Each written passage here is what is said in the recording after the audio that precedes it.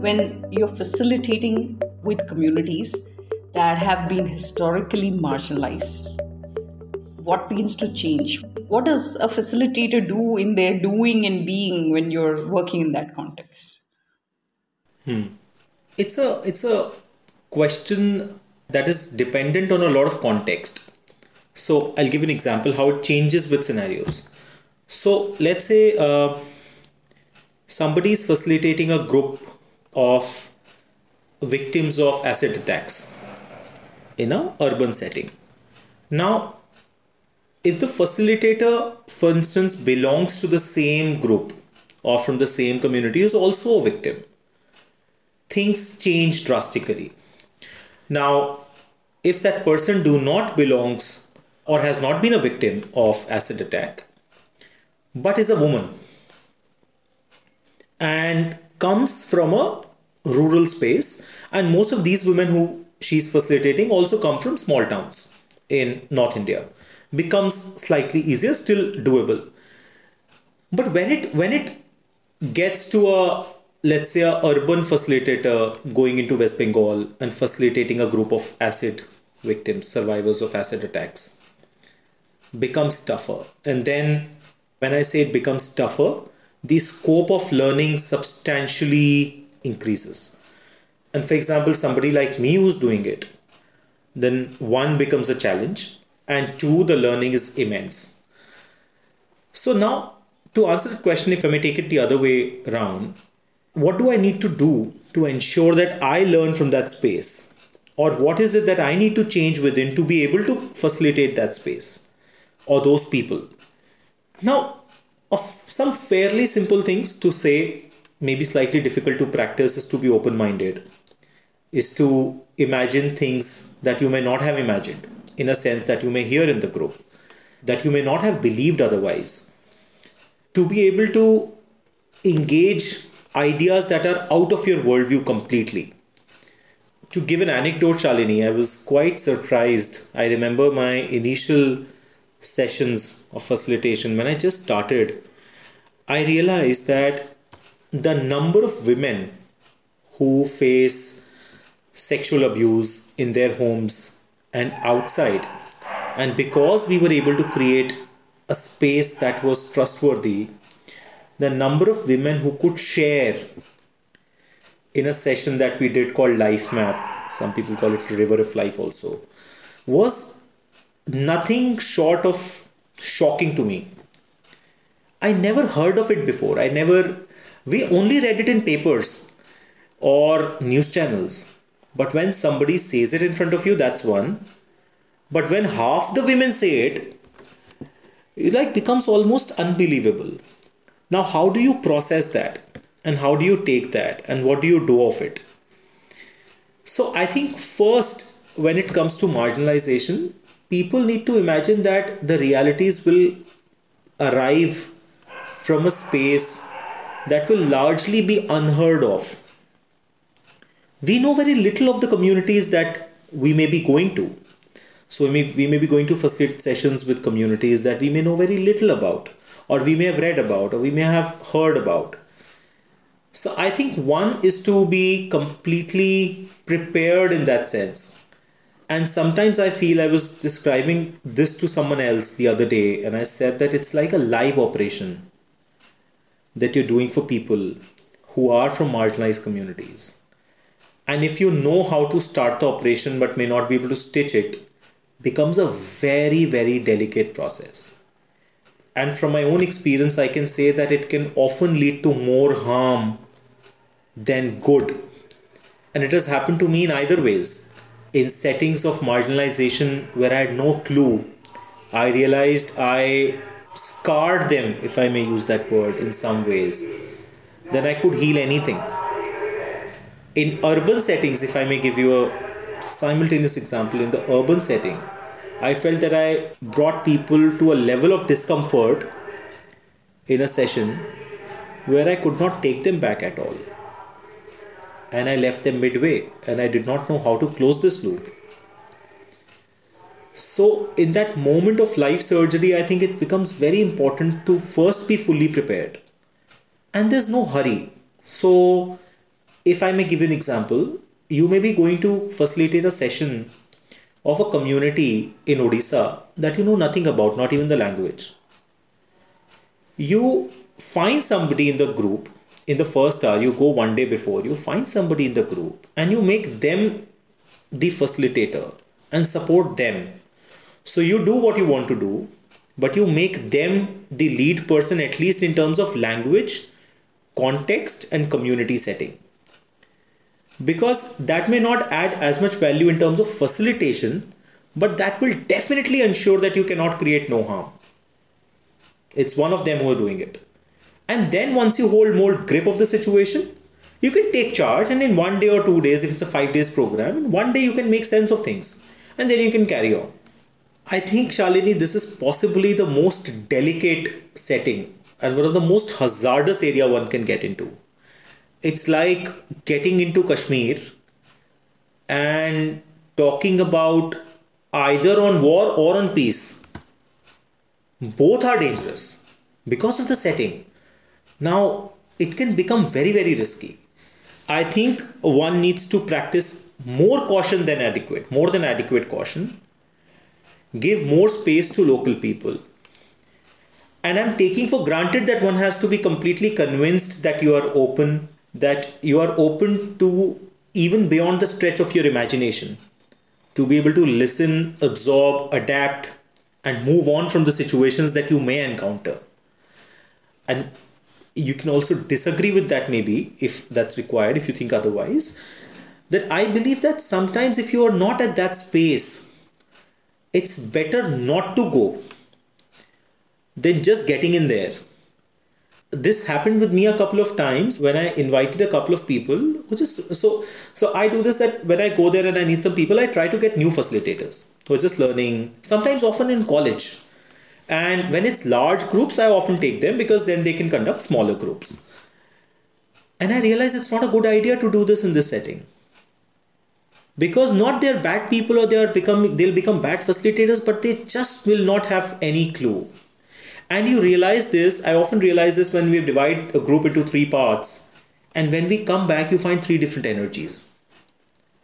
Because of the context of the facilitators that they're coming from. And then you realize that you'll spend more time in bringing them together than to actually move forward from where you already were. And sometimes I've chosen not to split it into groups, even if the delivery of content or understanding or sense making is less. I'm not sure if I'm able to fully explain it, but it's a very, very delicate thread. And one has to be very, very cautious while treading on it. Let me add another dimension to this, Divas. I think that made a lot of sense. And I'll tell you, very recently, I was having a conversation with somebody who was invited to facilitate not an entire training, but to facilitate about 2 to 3 hours of a session with members of the LGBTQIA plus spectrum. And the apprehension she had is that, but I'm a cisgendered heterosexual woman. That leads me to one more question. It's not really a question. I think it's a very, it's one of those very human dilemmas, right? That to facilitate marginalized communities, do I have to be from marginalized groups myself? I think that question has come to me in so many ways from my peers, that how can I facilitate a marginalized community, because I don't come from marginalized context myself, and my identities are actually the identities that one often associates the oppressors with, right? Whether it's my caste, whether it's my economic strata. So how do I go and facilitate that process? I have a personal response to this, but I'm very curious, how would you respond to, let's say, a colleague or a peer facilitator who's dealing with that kind of a dilemma, that how do I facilitate a marginalized group when I don't have any lived experience of marginalization, or perhaps I have greater associations with, where power and oppression is situated. Even though, it's not that one is doing it, but that's where one's roots are, right? Like if you ask me, I come from, an ancestral legacy of upper caste zamindars, actually. That's my context, right? So very curious, how would you respond to a question like that? That's an incredible question, Shalini, and that has hit me a number of times. I also come from an upper caste. I was born into an upper caste family, rightly called as dominant caste.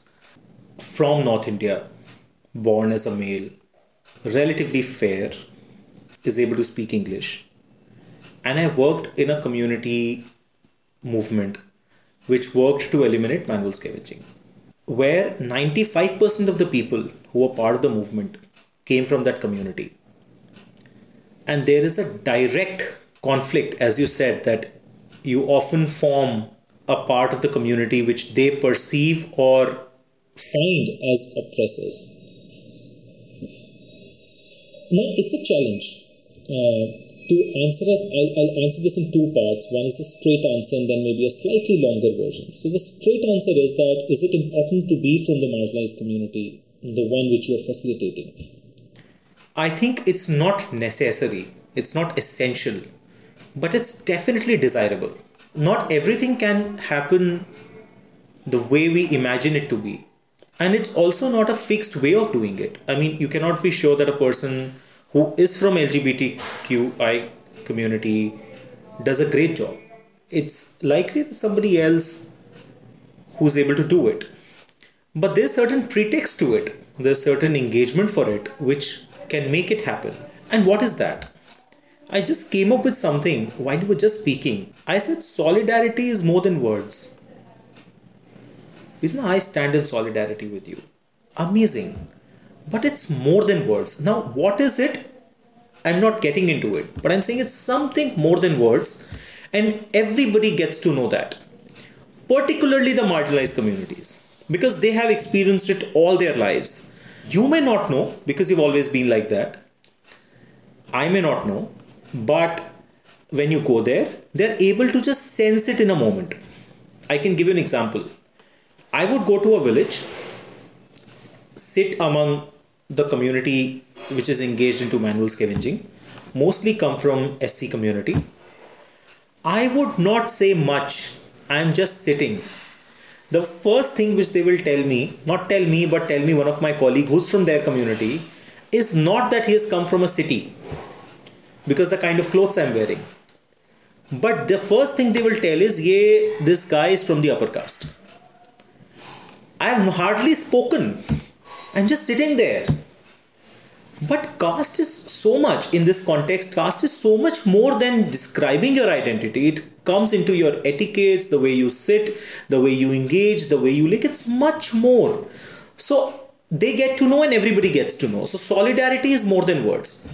Now, why do I say that you do not necessarily have to be from the community, although it's desirable? I say this because there's no doubt that you can be an ally to a marginalized community. And this is very important to say, that you cannot be an ally because you're not replacing them.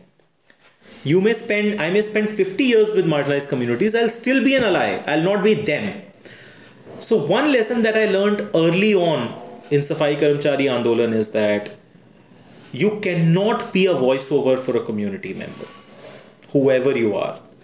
And this comes from one of the instances where the founder of the organization, Bezbara Wilson, he was traveling to Tamil Nadu because one of her board members, who has done manual scavenging for 30 years, there was an international crew that was coming to interview her. And Wilson said to somebody that I have to go to Tamil Nadu, I'm unavailable tomorrow, to another board member who's a very senior person. He says, why are you going to Tamil Nadu? He says, because, the foreign media contingent is coming and I will be able to tell her story better. And I still remember he asked this question, do you really believe you'll be able to tell her story better? And he was like, he went into deep thought and he said, like, that's a question.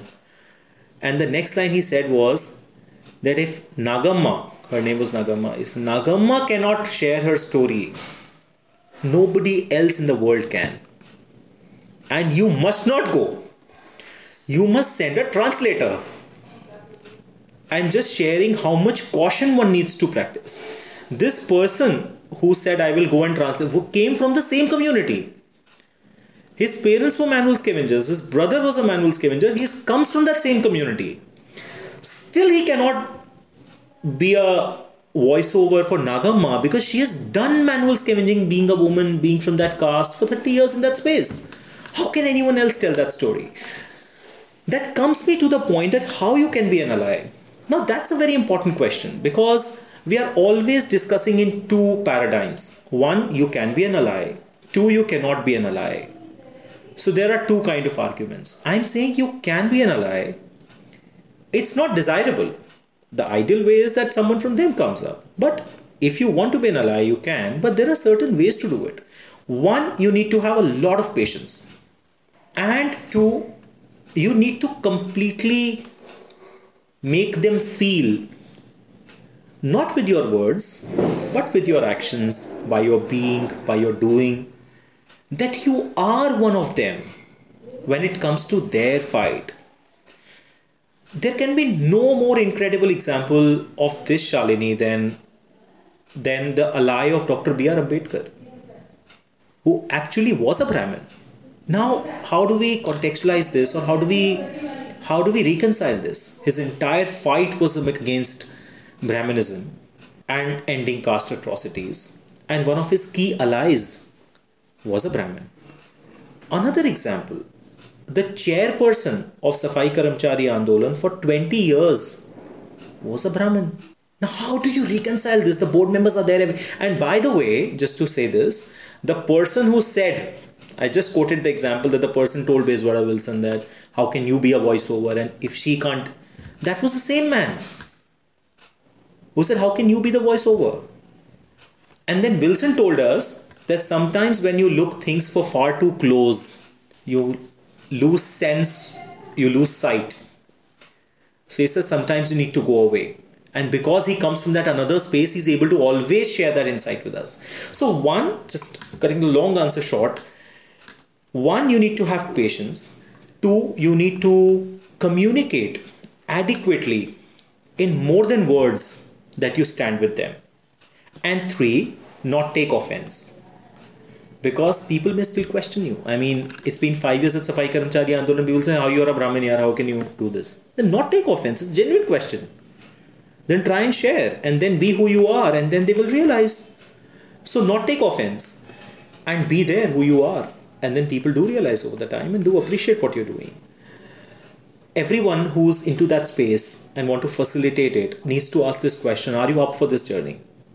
It's not an easy journey. You'll be questioned outright. You will also be dismissed without people knowing you. And that's even more hurtful. But they have a reason to do so if you really think. I'm not saying what they're doing is right. I'm just saying that there's a context to it. And if you understand that context, you start to make sense of it.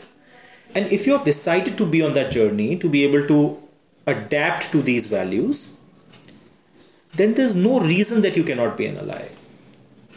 On the contrary, Shalini, I have sometimes felt that people in the leadership, in the movement that I worked for, sometimes saw me with more respect than others because they acknowledged the distance that I've traveled. And I felt grateful to them to be able to have lived a life of oppression and still acknowledging the distance someone else has traveled, of whose perception may have been radically different otherwise. So I think it's a tough choice, but if you're up for making it, I think we find people all the time. I mean, I have friends who are cis people who are into queer movements all the time in all the movements. Because as I was listening to the last podcast, that how do you engage men in the discourse of women on feminism, very interesting insight from that podcast. I wrote that line somewhere, and that we have always questioned, but that prompted me again, that triggered, and I was writing that what is the role of dominant caste in the liberation of Dalits? So I'm only saying role, I'm not saying responsibility or accountability or blessing, but I'm saying what is the role, and we need to engage with that role from the perspective of a Dalit person or from perspective of an oppressed person. It is also possible, Shalini, that in circles or in communities which they perceive as oppressive, if you make them center stage and begin to talk from their perspective and make them feel at ease, at comfort, and make them feel belonged, they begin to come up with their stories. And I've experienced some spaces where people who have oppressed and people who have been oppressed have been able to share their stories of oppression and how they have oppressed. Often we share stories of greatness. I'm a Brahmin, but I still did this. But to acknowledge that I'm a Brahmin and I did this, and for an oppressed to say that I'm this and I encountered this and this broke me in this way, actually changes things. And those are the kinds of experiences that I cherish and live for and believe can be the core for change. Awesome. Thank you so much, Divas. I think two things that I took away from your this recent response: be an ally, not a voiceover. Very important. I think that gave me a whole new frame to have these conversations and engage with that dilemma. And I think this example that you took, which is about Bhimrao Ambedkar and the movement that he led, and I'm like, yeah, how I think that the dots all connected for me. So I think it's very interesting. I have one final question for you, and that question is: do trainings empower marginalized communities, or is it a myth? Do trainings empower not even marginalized community? Actually, let me reframe my question. Do trainings empower people? Tougher question. The previous one was easy. To be very honest, that's a question for myself, and I do not have a clear answer. I'm definitely tilted towards one direction. I believe they do. I believe that they do influence behavioral patterns. They nudge people to change their patterns. They also do follow-up actions. But I'm tilted towards that, and that's what keeps me going. But I've often questioned this one thing, that what will it take to proceed action after a training if that is meant to do so? Let's say we are doing a training with environmentalists, people who are aspiring to be environmentalists. What will it do? We've spoken about it, we've made some sense of it, we've got some friends, we have some idea. Now, what will it take to be able to do some action after that? And how many people have done it? And how many people have resisted for any action? For their own genuine reasons. But what is that ratio? The second idea is that how many people have actually sustained behavioral changes over the course of time. So when we do it, the environment is great. Like people say, oh, this is the way to go about it. And everybody says, oh, this is incredible. And people will take a wow also.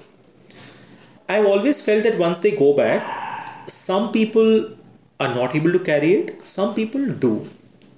But another realization that I had in kind of a longitudinal engagement with some people is that while they were able to do action for some time, they could not stay in it for far too long, or they changed their opinion.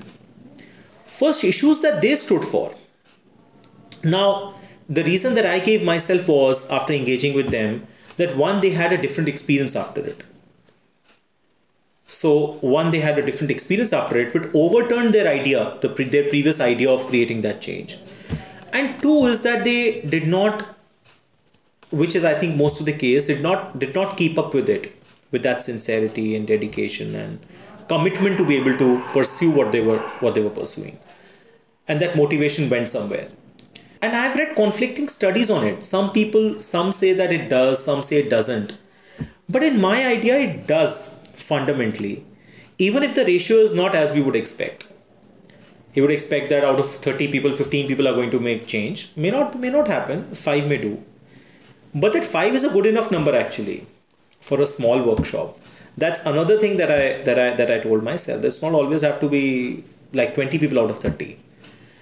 So if you would ask for a fundamental answer, then I do believe that it does create change. But I think we as facilitators, we also need to constantly find out more ways to be able to create follow-up action if we desire so. It is perfectly fine for somebody to do a workshop, a session, and may not do any follow-up action. He or she just did a workshop and just went over it, and that's fine. But for some of us who want to follow up on the action that follows after the workshop, I think we need to find more ways, and that's a challenge. We need to find more ways to be able to do this better. I think there is a scope of possibility to be able to do better at this. But it does create change. I think there are no two ways about it. Awesome. Your final closing message to all the facilitators and trainers who might be listening to this conversation. And when I say facilitators, trainers, I don't just mean those who deliver workshops. I mean, if a listener is also, let's say, a manager in a team, for example, and is every day facilitating them towards a direction, and let's say they are really at the brink of, they are standing at the peripheries wondering, should they, can they, will they, can I actually, walk into that territory? And like you said, if I open the box, can I close it? Looks very risky, looks very scary, but I want to work in this context for many reasons, right?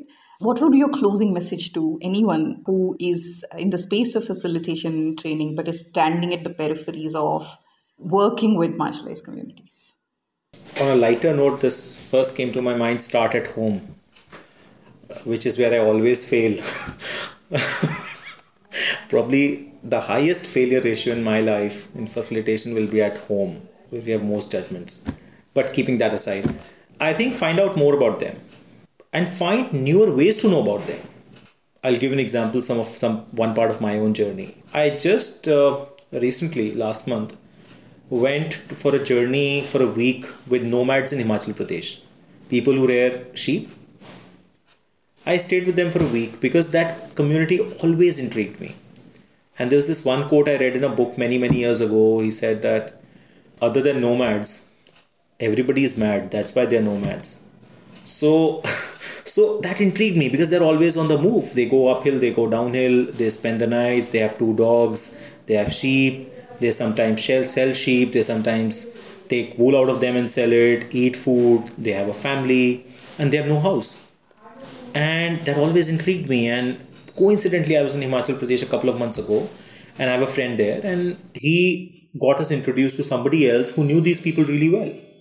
And he said, that's not a problem. I'll just get you introduced to these communities and you can go anywhere you like. I said, that'll be amazing. So what I did was I just spent a week with them. It's very tough because they mostly eat non-vegetarian and I'm a vegetarian guy. So very tough. But it helped me open up to possibilities that otherwise I would have definitely missed.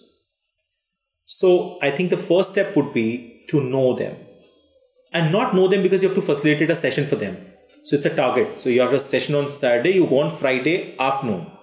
Not knowing like that. Knowing because they are your countrymen, if that identity matters to you. Or they are from your state, if that identity matters to you. Or if you're a woman, they are women. Or, from the oppressed communities, if that matters to you. Whichever identity moves you. If you get inspired by that identity and get to know them because you have to know them. I think facilitation, a lot of it will come naturally to you because you'll realize their part of life, their stories, their struggles, and their dreams and aspirations in a way that most people do not understand. So I think first get to know them in newer ways, and 2, be open to learn from them. Because they may teach things to you that in the first sight may not be very useful to us. So if I would go to a village, I remember this, somewhere in a headmaster in a village who would say, tomorrow morning we'll teach you how to milk a cow. And my first impression was, ये क्या काम की चीज़ है? Like, how is this going to help me and why should I learn how to milk a cow? I'm never going to have a cow at home. But can we be open to number of things like that? Because it's not about milking a cow. It's about an experience that you get while milking a cow, which will tell you a number of things which you've otherwise not experienced and you'll not get to experience in a formal setting. So be a part of them. and then adapt to them by listening to them and be one of them. There's this one quote that somebody asked Vinoba Bhave. I saw it somewhere from a friend, and he said that, Vinoba ji, how should we treat others? He was very concerned, very well-intentioned man, nice person. I don't know a man or a woman, but nice person who would have asked this question. Vinoba ji, on his journey when he was traveling village to village getting land for people, he said, Vinoba ji, I'm so bothered. How should we treat others? And his response was, there are no others. So things become easy, like you become one of them, and then facilitation becomes a part of it. It becomes a byproduct. You go at any point and then facilitate a session. And I say this because I happen to work with some communities who allowed me to a part of their family. And I remember not staying in a hotel, but staying in that village and having a great time. But that perspective needs to shift, and that will shift once you move from one space to another. Because one way to look at it also, that I lost the comfort of a hotel to live in a village, which can be a right perspective. I'm not even judging that perspective, which can be a right perspective for many people who may face real problems like water, and who may actually feel sick after a day because they may not be able to adapt to that atmosphere. But other perspective is that I had a lot of fun, which I literally had. So between those, as Buddha said, there are not just two ways but many ways. If either of these two do not work for you, there are more ways that are in the middle of it. And then you can slowly nudge and tilt yourself towards a space where you can make an effort to be one. And then things do not remain work or task or a project. Then things evolve, and then you also learn, and then you get better. So I think that could be a starting guide, and then probably the life ahead of us will tell us how do we move forward, which I am on the way very much. Maybe I've done this much only to be able to share. Well, Devas, thank you so much. So many things, so wisely, so humbly stated in this conversation. I think they all become headlines for me. And I think there definitely needs to be like a follow-up to this conversation at some point. Maybe we'll catch you like in another, at a milestone in your life and career where you made that, what you said, that there's still more stuff that you have to discover about your own self, about communities around. And I think that whole sentence that there are no others, I think that just did something to me. It's so simple and yet so deep, right? Love that. I'm going to, just say that thank you so much for this conversation. And, if you've enjoyed listening to Devas, we will tag him on all our social media accounts so that you can get in touch with him directly. Devas, thank you so much for bringing the nuances of doing and being, especially when one is setting out to work with marginalized communities. There's just so much that I'm taking away from this conversation. Thank you so much. Thank you, Shalini. You're an inspiration. And that quote that you started with was given by one of our mentors called Jayesh Bhai Patel in Gujarat, who runs a beautiful organization called Manav Sadhana in Gandhi Ashram. And when I asked this question to him, maybe around 10 years ago, that, sometimes I often feel tired and exhausted. And he said, in his own subtle, very light voice, you can barely hear him, he would say, change of work is rest. Try this. I said, change of work is rest. And since then, it has always come to my rescue. Thank you so much, Shalini. It's been an absolute pleasure, and I'm grateful that you had me. I look forward to it. Thank you. Thank you, Devas.